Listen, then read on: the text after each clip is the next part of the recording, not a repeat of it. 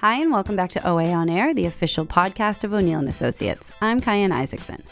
This week, we have 321 Go with Cosmo Macero, an interview with Marshall Hook of WHDH and the Sports Hub, and in 2 Minutes with Tom, we're talking the Patriots and the dynasty Bob Kraft built.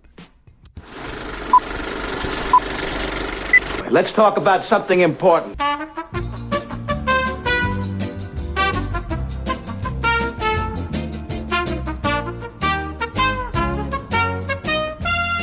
Hello and welcome to 321 Go on OA On Air, our weekly look into the world of public affairs, culture, business, and the economy. I'm your host, Cosmo Macero.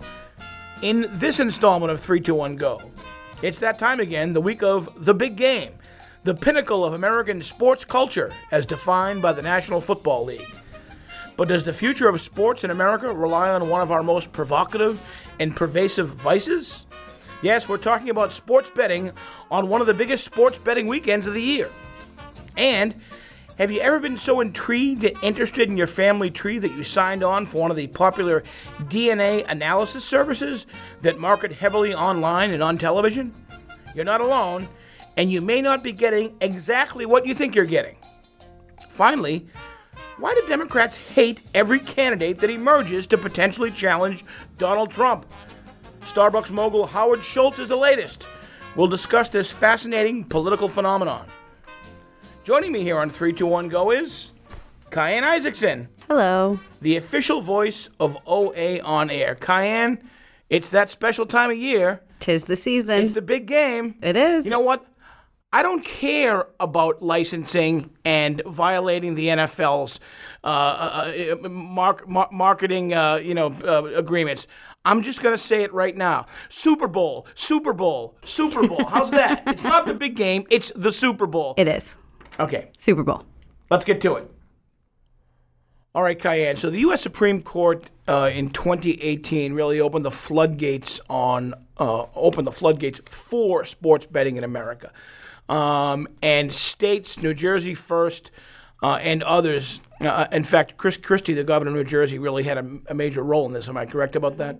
So the floodgates open on sports betting, and now states are systematically, Massachusetts included, addressing this and figuring out legislation to establish a business infrastructure around what obviously will be a huge industry. Honestly, just since 1992 on an annual basis, just on football alone, in only a couple of jurisdictions, primarily Las Vegas, $30 billion a year wagered on just football, right? A lot of money. So think about now everything opening up. We're entering Super Bowl weekend, the big game weekend, really rivaled only by, and significantly by March Madness, the NCAA basketball tournament, as one of the biggest sports gambling events in America. We enter this weekend. There's a lot of talk about this. The Massachusetts legislation is moving along. It was initiated by Governor Baker. There's already a sports book in Rhode Island at the Twin River Casino. Connecticut is arming up for this. They've got 2 casinos. It's all happening, and we can expect sort of the culture of sport and gambling in America to really absorb this and for the industry to take off. What does that mean for how people traditionally have wagered on sports in America? Primarily underground, under the radar, not legally, but there's a whole industry of sublegal gambling that's going on. Sublegal. Right? That's a good word. That's going on. What happens there? Well, so it's interesting because Governor Baker filed this bill earlier in January to legalize sports betting in Massachusetts. There are a few other bills being sort of tossed around the legislature as well. And in his announcement, Baker said his proposal would generate $35 million in revenue in fiscal 2020 that would benefit local aid for Massachusetts communities, which is great. And by the way, don't completely rule out the idea that wherever there is a Keno terminal or many that may be part of the infrastructure too. It's not just it could be 7-Eleven. Not just it could be and it might be. And I think the governor's proposal kind of leaves that open. The governor's proposal does leave it open as to what legalized sports betting is going to look like in the near term and I think the long term. But really, a big thing about gambling, if you gamble a lot of money, those are wages, technically wages, that you are not having to report. So if you don't want to report thousands of dollars in winnings, you probably don't want to bet in a legalized manner. You have to put the money up front. You've got to know that you're good for it. That's not always the case when you use your local person or your neighborhood guy or lady. If you wanted to counsel people on tax evasion, you might have wanted to do this while the government shutdown was still happening. The IRS is open for business, and here we are. But it's interesting because as it becomes legalized, there are so many really good opportunities for what that means and how it's going to affect more aid for our communities in Massachusetts. That's phenomenal. And I think we can all agree on that. And additionally, how it's really going to affect how the game is played and how people view the game. I think that's a huge concern. I think there are protections, at least in the draft legislation, against gambling on local or maybe all college sports, all college athletics. A sad and unpleasant history here in Greater Boston, and particularly in Boston, around college sports being negatively impacted, to use a euphemism, by gambling. So that there are some protections that need to go in place. The bill in Massachusetts is only for professional sports. Only for professional sports. And the integrity of the game, it really is important. Not just because, we got to protect the integrity of football and because that completely eradicates a level playing field for gaming if the outcome of an event can be impacted, right? That's why casinos have such strict and rigid regulations and processes around the integrity of their games, right? Yeah. To the point where people are routinely thrown out for trying to game the system or cheat or whatever it might be.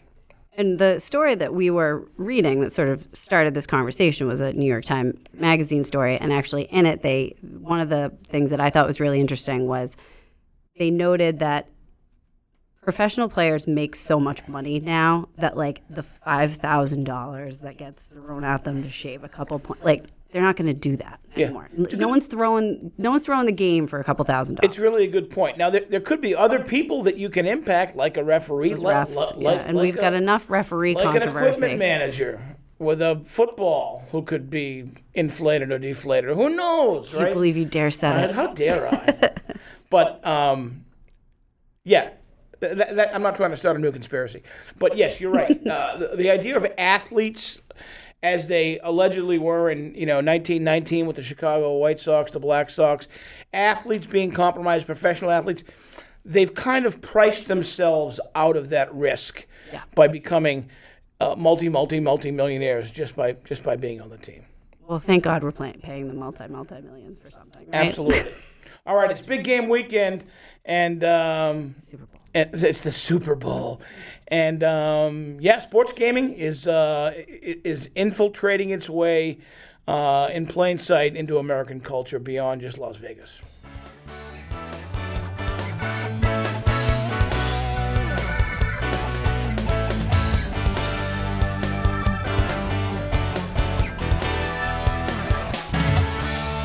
All right, Cayenne, popular DNA, sort of consumer-facing DNA tests, Ancestry.com, 23andMe. A complete mapping of your genetic material, an absolute guide to exactly who you are, a complete, comprehensive reading on this is everywhere and everyone that you came from, right? But is it really? Not really. Okay. So, an investigation by the Canadian Broadcasting Corporation suggests or shows, actually, that different companies with the same basic genetic material, for instance, identical twins submitting their DNA, which is identical, to different DNA analysis services, get different results. In fact, they sometimes vary widely. And that's because a lot of this while there is exact science involved, there's still a lot of estimating in terms of what that means. And the takeaway is kind of, this is not a comprehensive reading on who you are. It's a small window into a part of who you are. Yes. And I don't know that people really understand that.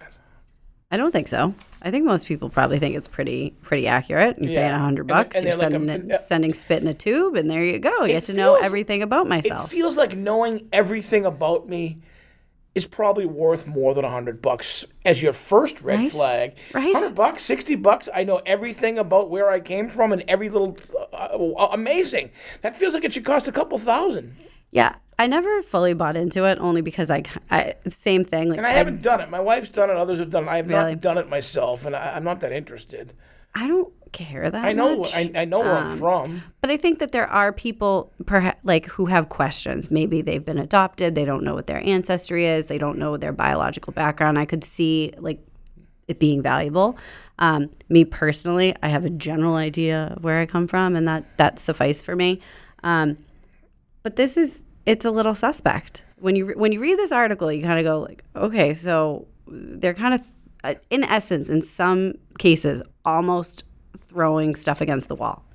It seems that way. Oh, you're this part, European. You're this part Italian. Part of you comes from. And it's based on others. That's the important thing. It's based on how many other people they can pull from their DNA to compare yours against. Yeah.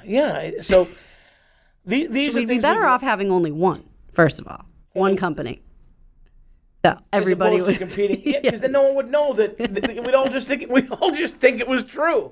It's like actually our DNA. But the odds would better. increase of the accuracy if it's about pulling a cohort of people. Yeah. I don't know. It's all very scientific, and I was not good at science. Yeah. No. Takeaway is sort of buyer beware. Yes. And that you should understand that this is, again, a window into who you are, a small window, but not necessarily or even at all this comprehensive snapshot of Not a blueprint. Not a blueprint. All right, Cayenne.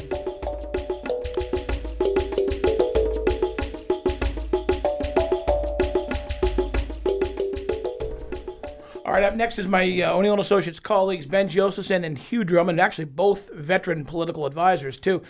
Ben and Hugh, thanks for joining us here on 321 Go. Real quick, Howard Schultz, former Starbucks CEO, latest to emerge as a potential challenger to President Trump. Your thoughts on that, but also kind of a parade of potential candidates we are seeing. And I feel that there's a dynamic that traditional Democrats and others just are immediately, for one reason or the other, saying, no thanks. No one is exciting people, and a candidate is not really emerging, and I wonder why.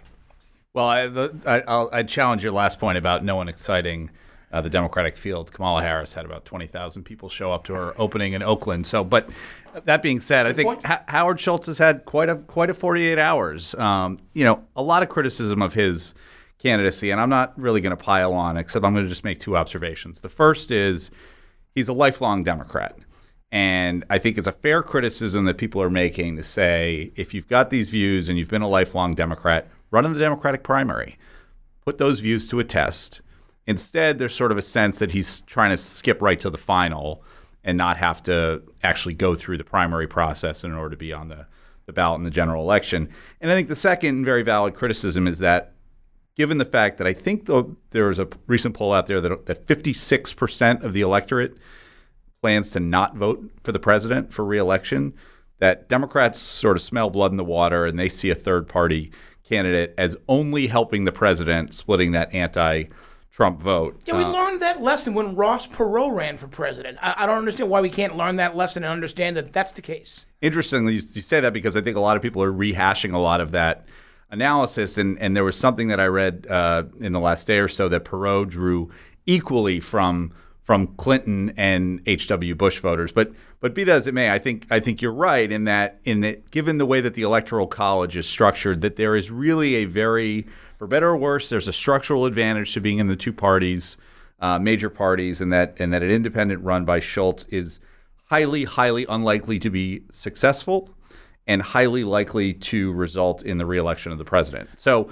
I mean, if you're okay with that, then, maybe you're for Howard Schultz's campaign. But I think his theory of the case that as an independent candidate, he would somehow unite, disaffected Democrats and Republicans just isn't really borne out by the data. Yeah.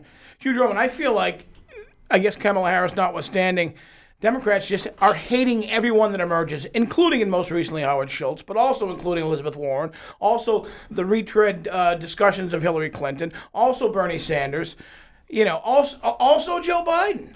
Am I wrong? Yeah, you are. I think there are. There's a lot going on right now. Number one, it's you're going to have a lot more candidates get in. I think. But you are starting to see a couple of things emerge. One is we don't just have a single woman in the race. You have multiple women in the race. That's great. That's great for our party. We just saw a lot of that happen with the midterm elections. I will say this on the Howard Schultz front. Running for president is not easy. It's certainly having skills as a public servant does help in when you then run for higher office. You also just can't buy a campaign. You can't buy. You can pay for a field organization. You can pay for things, but you have to have a message. You have to have a message that has an emotional connection with the voter.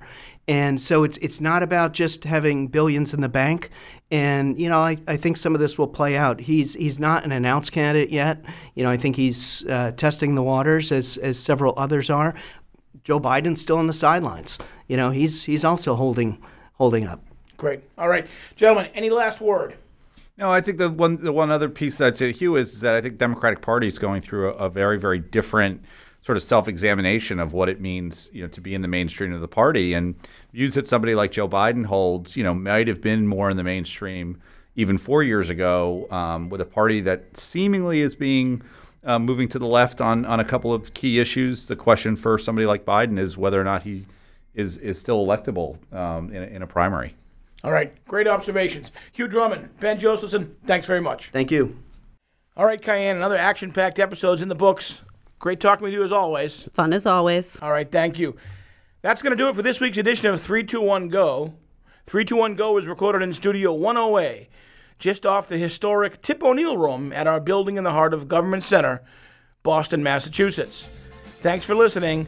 Goodbye till next time. I'm Cosmo Macero.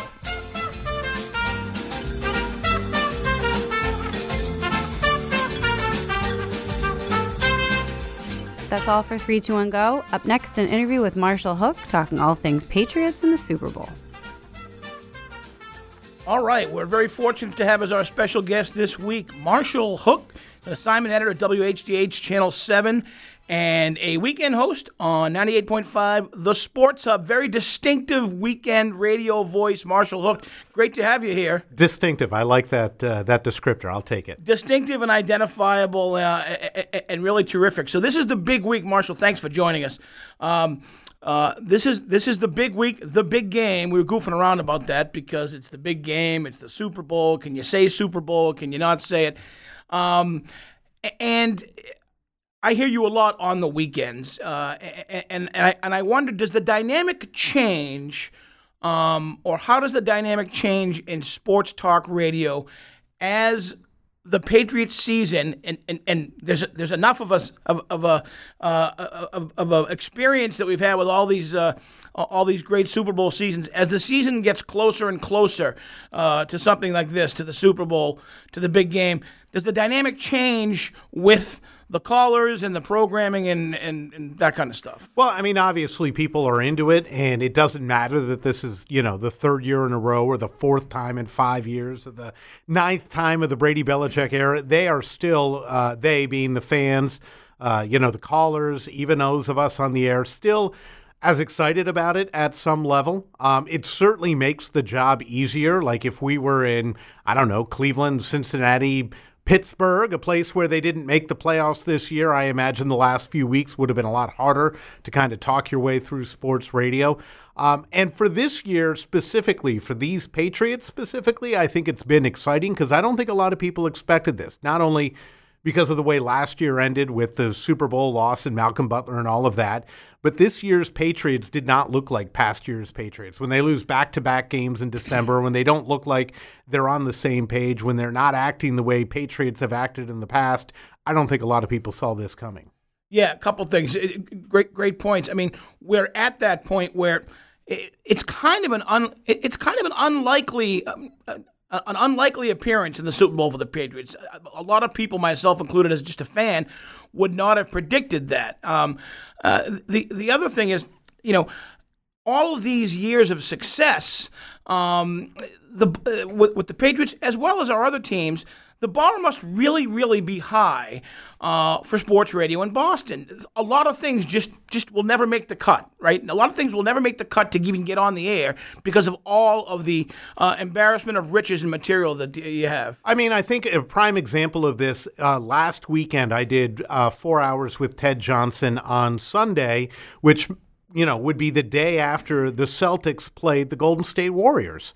And we didn't, in those 4 hours, mention the Celtics a single time. The Celtics, took the Golden State Warriors to the last however many 2 minutes. The game was still close on a Saturday night. Any other time of year, any other city in the country, that next day is 4 hours of Celtics talk, talking about this huge game against this huge opponent and what does it mean for a Celtics team that's been hit or miss at times this season. Boy, they look good last night. Nope, we didn't mention it at all. It was all Patriots from beginning to end in the weekend between, two games. They didn't even have a game last weekend, but we didn't at any point discuss the Celtics. So that, if the Celtics almost beating the Golden State Warriors doesn't make the cut on Pro Bowl weekend, then it's going to be kind of hard for anything else to get in there when the Patriots are, going to the Super Bowl. Yeah.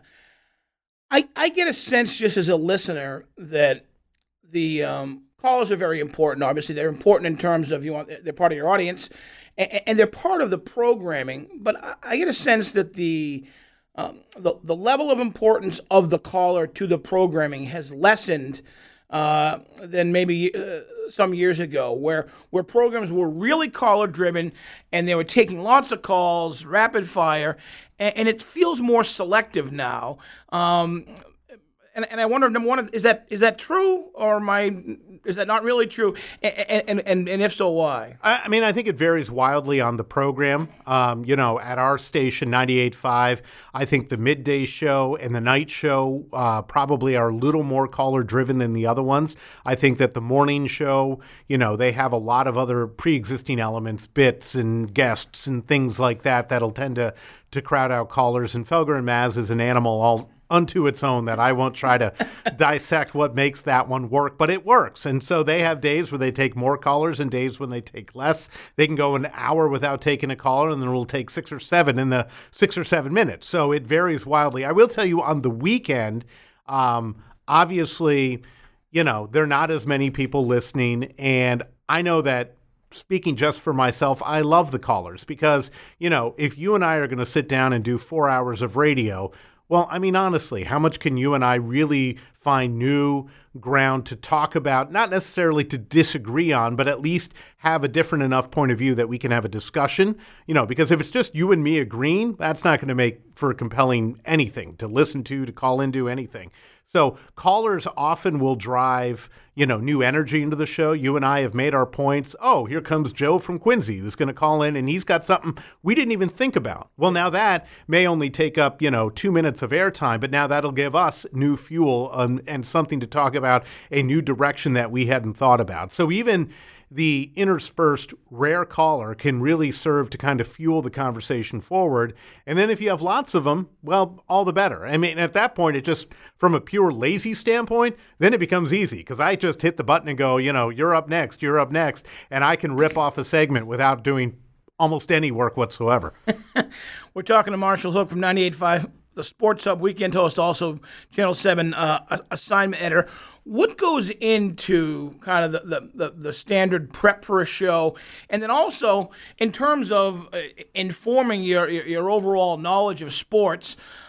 Do you describe yourself as the above average knowledgeable sports fan, or much above average? Do you dive deep into box scores and stats, or all of that stuff. I think that the hosts, every host at the Sports Hub, I don't think we have a single host who can say that they are a full-fledged, deep, knowledgeable fan of all four sports. So we tend to kind of fall into, he's a football guy, he's a basketball guy, and I'll bet you virtually everyone there could rank from 1 through 4 their knowledge of the big four sports. So when it comes to me, for instance, I'm a baseball guy first and foremost, then the Patriots, then the Celtics, and I barely watch the Bruins play. So what I have found that I can do, and I think this is probably the approach a lot of people take, is, if we're in July and you're going to have a conversation with me about the Red Sox, then I can really drill down. I can, talk you, into bench depth and, minor league guys and that stuff. And if you and I are going to have a conversation about the Bruins, well, then I'm probably going to go much for the, from 35,000 square feet up, like up there. I'm going to talk about themes, coaches, free agency in and out. I can't tell, about the second line and the third line. And, I can't tell you who they have playing in Providence. I can't tell you, in depth about the young guys. And so there's this kind of range from what I can talk about from baseball to what I can talk about from hockey. And therefore, if I'm in a program, and somebody's going to call in with a Bruins question that I can't handle, I'm going to hope you can, or the headlines guy can, or I am just going to try to reframe the question and say, well, listen, I honestly don't know about this guy that you've just mentioned, but in general, I can tell you that on offense this, or in goal that, and coaching does this. And so it's a little bit of molding it to my own knowledge. Hopefully I do that well enough and seamlessly enough that it's not obvious that when it comes to hockey, I'm kind of, swimming without a paddle. You're not a big fan of the Daytona 500, as I understand. Listen, NASCAR, I know that they have very pretty cars and lots of colors and numbers on the top. But that's about it. So we're coming in on Super Bowl weekend. Let's talk about this game, what the keys are to the game, what you think, and how you think this might turn out. I'm not going to ask you to make any kind of hard prediction. I know what I think, but what are your thoughts on where this game is going to go? What it'll look like? Listen, I had this problem with the last game, Kansas City versus the Patriots. I looked at it and I said, these teams are just so equally talented. They may be differently talented.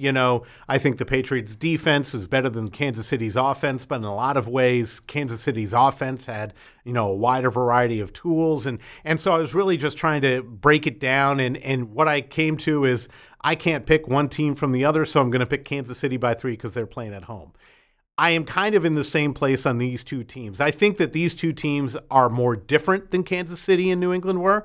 I definitely think that it's almost undeniable that New England has a better offense than the LA Rams do. They may have a better, running back. I don't know how much he's going to play. He didn't play a lot in the NFC Championship game. Is he healthy? Is he a head case? We don't know. But then again, the Rams have a pretty good defense that's been pretty solid, all year long. And so as I look at it, I once again say these are very balanced teams. They have different strengths from each other, but very balanced. So what I'm giving the edge to, whereas last week I gave the edge to Kansas City for playing at home, I was wrong, obviously. I'm giving the edge to experience. I mean, when it comes to the New England Patriots, it is, it's not big enough to say they've been there, but they've been there and been there and been there and been there. There is no surprise waiting for the New England Patriots, even if you're, a rookie like Sony Michel who's not been there, or Jason McCourty who's not been there. You are surrounded by people who have been there so many times that I'm pretty sure they're going to do a good job of getting people ready for what's coming. One of the things that this past weekend I was on with Ted Johnson, who is obviously a former Patriot, 3-time Super Bowl winner. And one of the questions I asked him is, we always hear about the distraction of Super Bowl week. What does that actually look like? I mean, what is the distraction?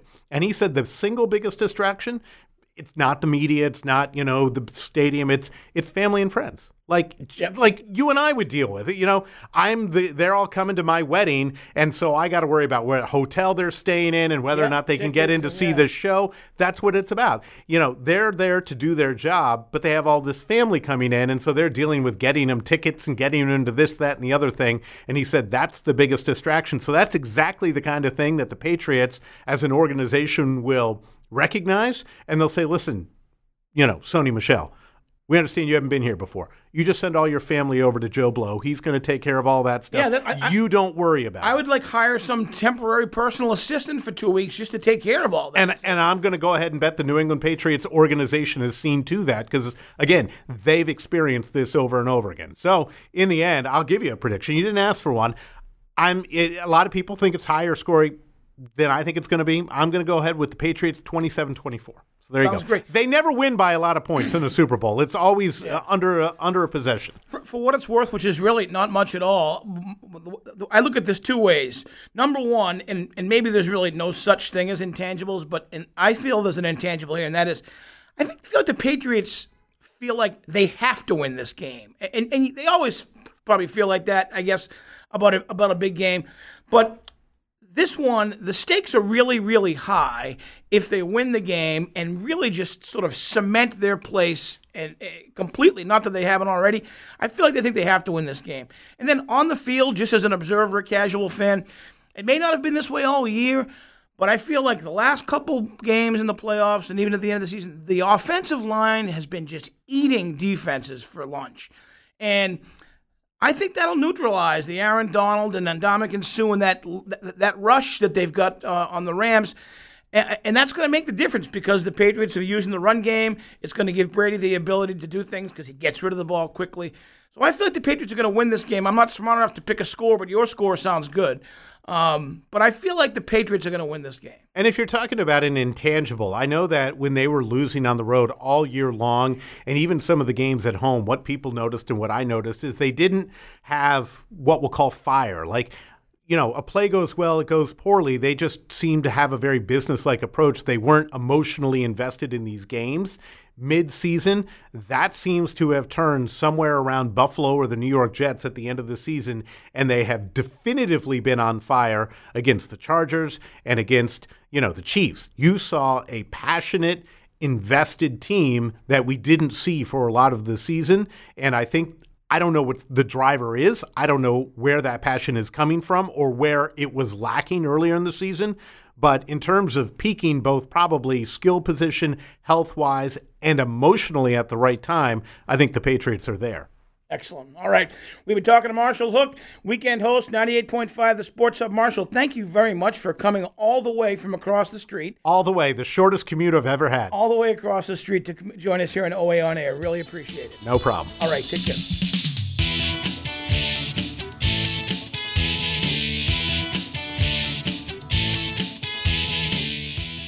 And now, 2 minutes with Tom. Hi, Cayenne. Hi, Tom. OA on air. OA on air, 2 minutes with Tom. 2 minutes with Tom. Back at it. It's never 2 minutes, though. It's always 5 or 3 or 15. Yes, but that doesn't sound as catchy as 2 minutes with Tom. Gotcha. And it's a wishful thought as well in your mind. It is not wishful, not at all. I enjoy our chats. This week, Super Bowl. I hope it's about the Patriots. Big game. It's the big game, I think is what we're supposed to call it. I want you to think purposes. dynasty.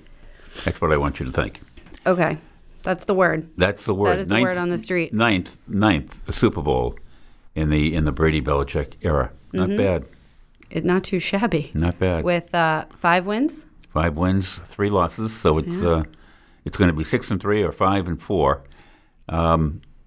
Regardless, it doesn't matter. They've given us some of the greatest sports moments in Boston and Massachusetts and New England history. It's been great. And really, it all started with Bob Kraft. It buying did. The Patriots. I think nobody should lose mind of that. I mean, Bob Kraft had the insight, 20 odd years ago, to buy the New England Patriots and do with them as he has. He's made them one of the great dynasties in all of sports history. And feathers in his cap and Jonathan's cap. They've done a great job. And really, they've changed, obviously, the Patriots for the better, but the business that they've built as a result. That's right. Not only have they changed the face of New England football, but they've changed the face of how people view sports. More importantly, they've changed the face as well of some geography around Foxborough, Massachusetts. It's just not the same community that it once was with Patriot Place and all the activities, whether it's in that dome of opportunity and energy that you find that they've built, But the whole of that geography, that greater Foxborough community, has been something just fabulous. So if you're Bob Kraft, what do you do next? Well, I think what Have you checked all the boxes? I don't think to say that Bob Kraft has checked all the boxes or done everything in his bucket list would be a stretch. He's a real entrepreneur who continues to think. I'm sure he's making every contribution he can to expand the NFL globally as best he possibly can, because there's excitement well beyond the boundaries of the United States for American football, number one. Number two, he's built a couple of great businesses, certainly. And I think as importantly, he's got the soccer team, which is really very important to him as well. He's looking for a home for it, and I think he's looking to expand that into the consciousness of Greater New England as well. And never missing a step really in his philanthropic efforts too. I mean, it's all so tied into who he is and who the Patriots are and what kind of a business and a team. It all is very intertwined, I think, in the Kraft world. His legacy will be that he was a lot of things. He was an entrepreneur, a very gifted man, a smart man, somebody who cares about his roots, his family, his God, his Israel, and his United States. He loved it all. But the philanthropy really comes more from his marriage to his wife, Myra, whose family were great philanthropists well before Bob came into their family, but has only kind of made it blossom and flower since he's been married to Myra. And kudos to him. Like I said, he's done a great job. So, will you watch the game this weekend? I wouldn't not watch this game this weekend. Where will you be watching the game from? Somewhere. I think I'm going skiing up in Vermont, so it's probably going to be up in Vermont with some friends. All right. And how about you? What are you going to do? I'm going to watch it. I'm going to watch it at home. I have a 5-year-old. Yep. It's a late game. Nothing terribly exciting. It's too late to do anything fun and interesting. Oh, that's great. But good luck to the Patriots, and we are cautiously optimistic, right? Absolutely. So as we sign off, let's just say go Pats. There you go. Thanks, Tom.